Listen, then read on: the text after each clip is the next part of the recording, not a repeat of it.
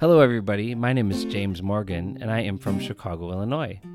I've embarked on a very kind of different journey. I am getting ready to do my student teaching. And that's a little bit odd because I'm older. I'm 49, and I had a midlife job change. And when I lost my job in 2011 and started going to university for the first time at age 40, I realized that it was not going to be as easy for me as for some other people, younger people that just transitioned and had a plan right out of school. But anyway, I began on this journey to become a special education teacher. And I'm creating this podcast because I want to share with you, fellow student teachers or those pursuing a job in education, the little things that I've learned along the way. And so it's my goal through this podcast over the next 16 weeks or so to introduce you to people that are professionals in education that are going to provide insight on what it means to be a student teacher, things to avoid, things to do, and everything in between. So the reason that I've called it 52 Stops in the Streets in Between is that my commute to my job as a teacher's aide was excessively unreasonable. Many people ask me, James, why in the hell are you driving all the way to Wooddale, Illinois? 22 miles one way through the city of Chicago. That journey, and I counted, was 52 stoplights down Irving Park Road. And as I would go on this long journey every day, I would wonder, what was I going to get into when I got to school? What was I excited about? What scared me? What kid did I think about? How could I help them that day? What did the teacher need from me? And every day on my way to school and on my way home, 52 stoplights and the streets in between, I would be thinking about the school and how I could help kids. Those stops and those streets in between and the experiences that you have in a classroom are not going to be all textbook examples that you learned while you were sitting in the university. They're going to be different. They're going to be raw. They're going to come and happen fast. And so you've got to be prepared for that. So part of the goal of my journey of this podcast is to help you make sure that you are prepared for being in the school, for working with the students, for building relationships with teachers, staff, parents. Every single person in that building you have to have a great relationship with in order to have a great relationship for the kids and make their school experience good. So that's the main goal of the podcast, and that's our title, 52 Stops and the Streets in Between, a Student Teacher's Journey.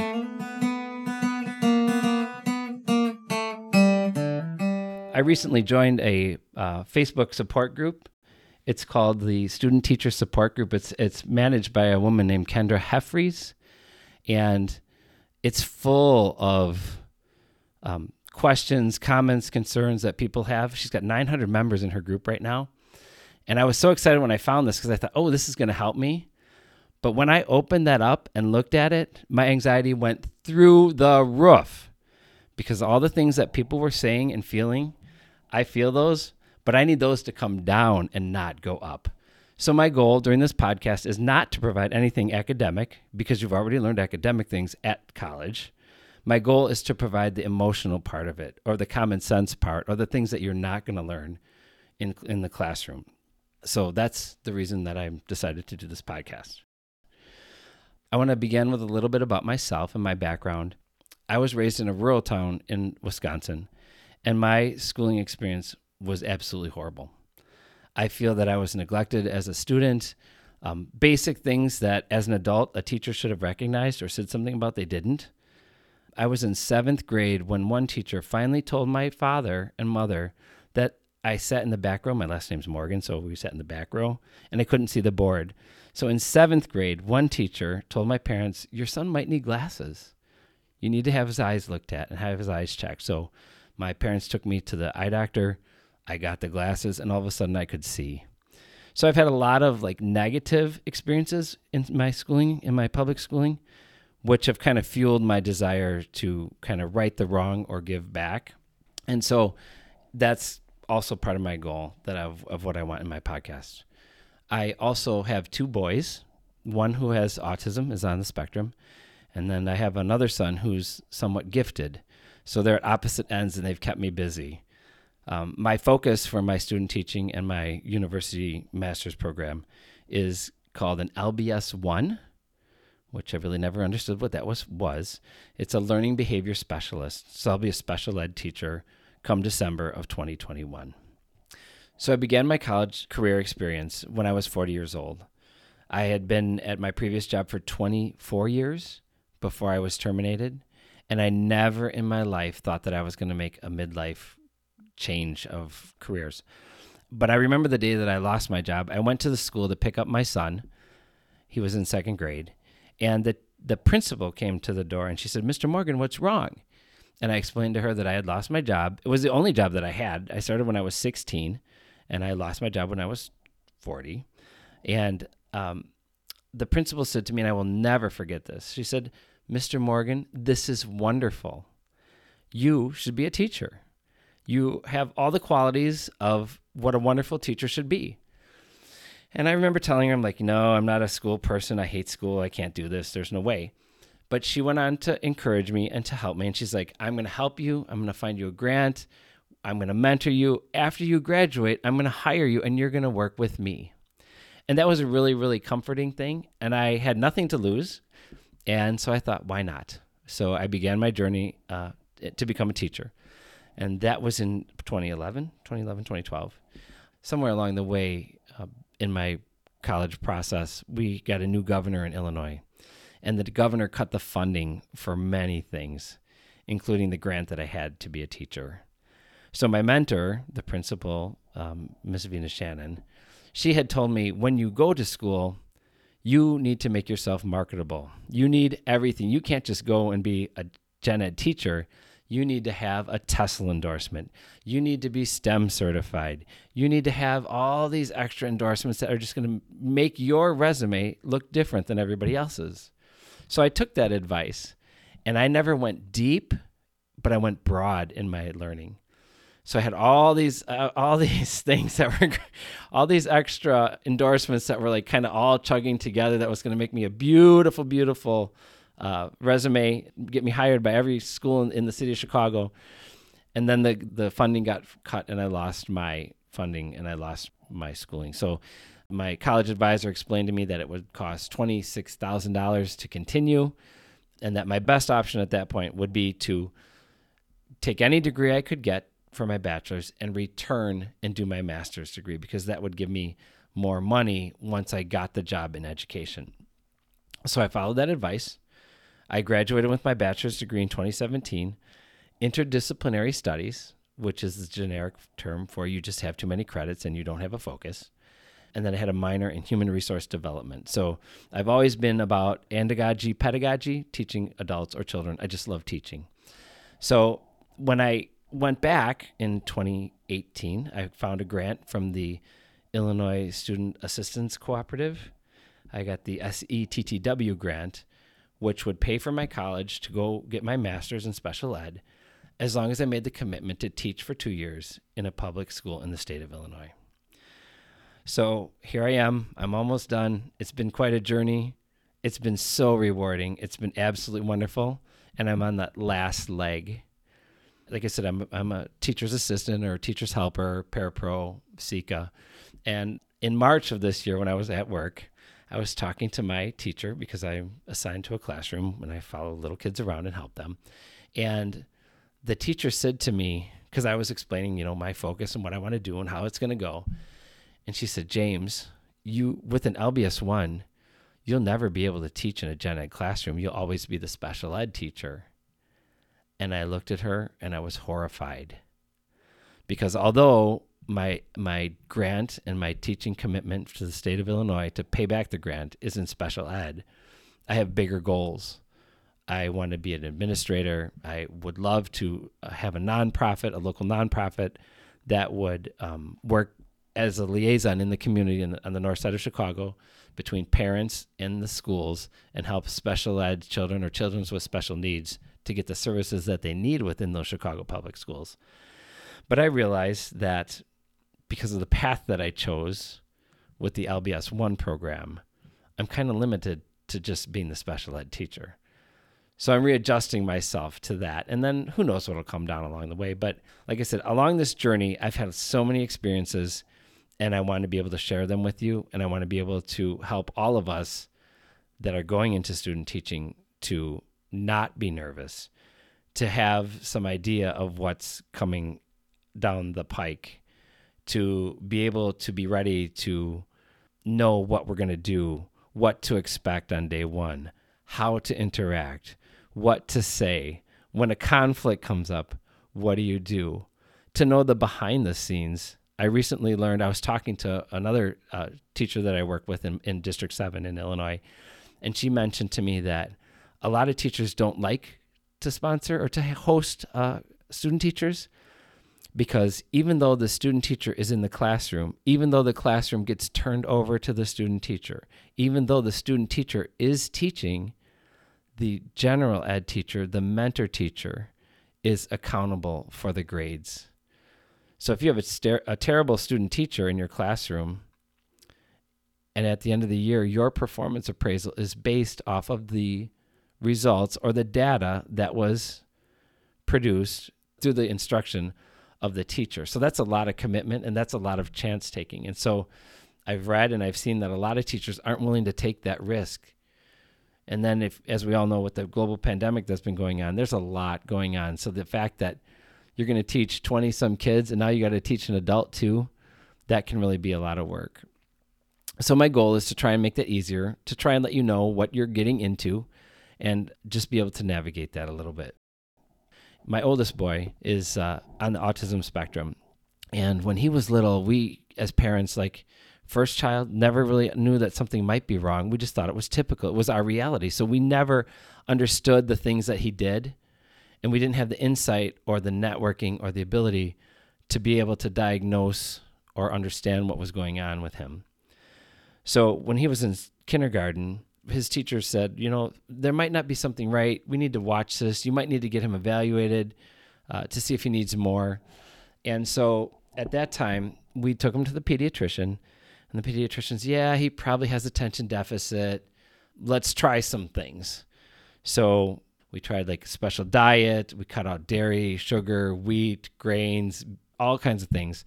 That didn't work. We tried like the essential oils and all, like many holistic approaches, but none of them seemed to work.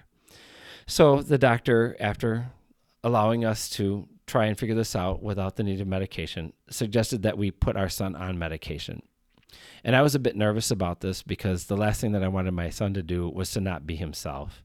And from my previous job, I had an employee who told me that when he was on medication, he felt like he was caged. And when he was off the medication, he was free. So with that thought or that idea, concept in the back of my head, it worried me about what was going to happen with my son. Fast forward every year from second grade, we would be told by teachers he's not participating, he's not doing his work, he's lazy, all those things. And I was fighting and fighting and fighting because I knew something more. He needed more assistance from the school than he was getting. But he just wasn't getting it, and they were burned out or didn't care. I don't know what was going on at that time, but he was not getting his needs met. And I was tired of fighting because I fought and fought and fought. We took him and had a full day evaluation done, a neuropsych evaluation, and they diagnosed my son with a nonverbal learning disability as well as attention deficit. And nonverbal learning disability has nothing to do with being nonverbal. A nonverbal disability is the inability to comprehend written print. So if anything's written, it's a struggle for him. If it's orally expressed, if someone tells him or talks to him or he watches a video, no problem. If it's written, it's a problem for him. And even though I provided the school with the documentation from the medical professionals, they would not give him the individualized educational plan. And they just like, he's lazy. He doesn't want to do this. He's not cooperating. You need to do more. And it truly was a nightmare. So I realized somewhere along the way that the only way that I could help him was by going to school, by going to university and studying education so I could speak teacher language to help my son get what he needed. So I began that journey, and once I was able to talk to the teachers and use their language, and I could talk about semantic reasoning, expressive and receptive, all these different things, then they started to listen. So after 9-10 years, when he was 16 years old, so from second grade until the time he was 16, which is a sophomore, junior, he didn't get what he needed. But after I finally started going to the university and getting my understanding and being able to have that network of people to pull in that could help me navigate or use that teacher language to help the teachers understand what I was trying to say, that's when he finally was successful. Now he's 18, and I realized I went to school to help him to get through school, but he's through school now. And so once again, I'm kind of stuck in that dilemma that nobody helped me or focused on what's called a transition plan, which is something that's supposed to be written into an IEP when a student is 15 or 16 years old to help them transition into adulthood. So that's another whole chapter of my life. And that's probably going to play into my podcast a little bit as well, because I have a passion for all kids. I have a passion for students with exceptionalities or special needs, because they need to be taken care of just as well. So like I said, my podcast is not going to be anything that you're going to learn about in the classroom. It's going to be all stuff that's just kind of creeps up on you, things that you might need to think about. I think it's going to be a lot about relationship building. I hope to bring in fellow teachers, everyone who's involved in the teaching process, from superintendent all the way down to teachers' aides. I think they all have an equal role in education. And as a student teacher, we're going to be interacting with all these people, and we want to do it successfully for the benefits of the kids. So that's really what I'm trying to do. So this is my pilot episode of my podcast, and I'm hoping that each week more and more will get added, and that all of you out there throughout the United States who are considering education, these little tidbits will help you. And I know that as I go on this journey, I'm probably making a lot of mistakes, but I don't know I'm making them. So my goal is to help you. And I would begin by saying, like, I've been collecting things from my classroom. I'm really excited because somewhere along the way, come December, come January, I'm going to have my own classroom, and it's going to be really cool. And it's going to be personalizing my books. I'm going to like chairs and bean bags and all this like fun stuff that's just going to fit there. And right now my house is a disaster. There are boxes everywhere. And people are saying, oh, James, maybe you need this. You might need this. I have way too much stuff. I was talking to another special ed teacher, and they said, James, you think you're getting a classroom? You're not going to have a classroom. You're going to be working out of a closet. You're going to be co-teaching with other teachers or doing pull-out sessions in a school. You're not going to need a classroom. So as time goes on, we're going to find out if I really need all this stuff that I've been saving up. One thing that I think my next podcast is going to be about organization. I realize that organization is going to be key, and that it's really going to take a lot. I read an article today that talked about you need a backpack and you need your own computer. And I was like, oh, wait a minute. You mean like the school's not going to give me a computer to use? It's going to be like, in my district as a teacher's aide, like the district handed me a computer, and they're like, here you go, Mr. Morgan. Here's your email address. Here's access to MobiMax and every single thing that you could ever want. As a student teacher, it seems that it's not that way. And I have to bring my own computer. So I'm probably going to bring my own pencils and my own everything to try and figure out how this is going to flow. Granted, the teachers will have some stuff for me, but if I'm going to be successful, I need to like pack my teacher bag. There is a whole bunch of information out there on the internet about what kind of bag a teacher is supposed to have and what kind of bag they're supposed to bring. If you go on Pinterest, there's a million different kinds of bags, but I don't have any of those bags. So I've got to try and figure this all out and put that all together as well. But like I said, so my goal in the next couple of weeks is to walk you through my experience of student teaching. I'm going to talk about my cohort, talk about my university, talk about the things that we kind of talk about at school, as well as make a practical application. When I came up with this idea, when you're going through this college experience, it's really, really, really important to get a network of people together. You're going to be going through all these classes together. You're going to be seeing the same faces for years. Some of you are going to be in different spots at different times, but you're all going through this together, and you need to build relationships with the people that are in your little group. And that's one thing that I did. And so I'm hoping that you're going to have a chance to meet my little cohort of my little close friends and I who have all come through this together. It's really important to have a resource that you can bounce stuff off, you can talk about, you can share ideas, and reflect upon what you might have missed or interpretations. A lot of things are subjective. And so when the when the professor says to do something, or maybe even the teacher, if you're student teaching, it's very important to have someone that's on your side, that's been in your shoes, that can help you. So my cohort has agreed to come in and sit in on my podcast. When I mentioned the idea of this podcast to my university professor, her exact words were, "Why didn't I think of that?" So I feel that there's a need for stuff like this. I feel that there's a need for this kind of information to be out there. It's my goal to bring it to you. If you have any suggestions or comments or want to be a guest on my show, come and join me. I'd love to have it. Like I mentioned, I'm in Chicago, Illinois. I've got family and friends that are teachers throughout the United States. I'm going to try and link them in as well and get their viewpoints. But I would love any suggestions, or if there's any questions or things that you want to learn about, let's do it. Let's all learn together. I want to conclude every podcast with a strategy, right? I spent more than 4 years learning about strategies for education and what we're supposed to do. And they're all research-based and evidence-based, best practice, all that kind of stuff. But this one is for you because you're going to be student teaching and you're going to be so stressed out. You're going to lose sleep. I lose a lot of sleep. This one is called triangle breathing. And you might know triangle breathing. Triangle breathing is a SEL or social emotional strategy that helps you to calm down. And so I think all of us need to calm down, not only in education, but kind of like around the world right now, we need to calm down.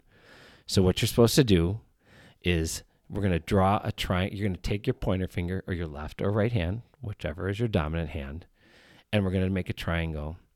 So as you start in the lower left of your triangle, you're going to raise your pointer finger to the top, and you're going to breathe in until you get to the top. Then you're going to take that pointer finger and go down and hold your breath as you go down. And then as you go back to the left to where you started, you're going to exhale. So I know you can't see me. You're going to be able to see me, but just not today. I'm going to work that out. But let's do it together. So we're going to do triangle breathing. Are you ready?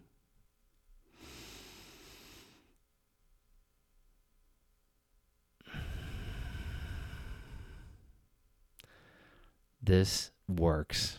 It might seem crazy. If you do that with your classroom or with students when they're upset or worried or not paying attention clearly, you do like 3 or 4 triangle breathings and do it with them. It will calm them down and everything will be okay. And so I look forward to seeing you next time, and we will continue our podcast. Thank you so much for listening in. Bye-bye.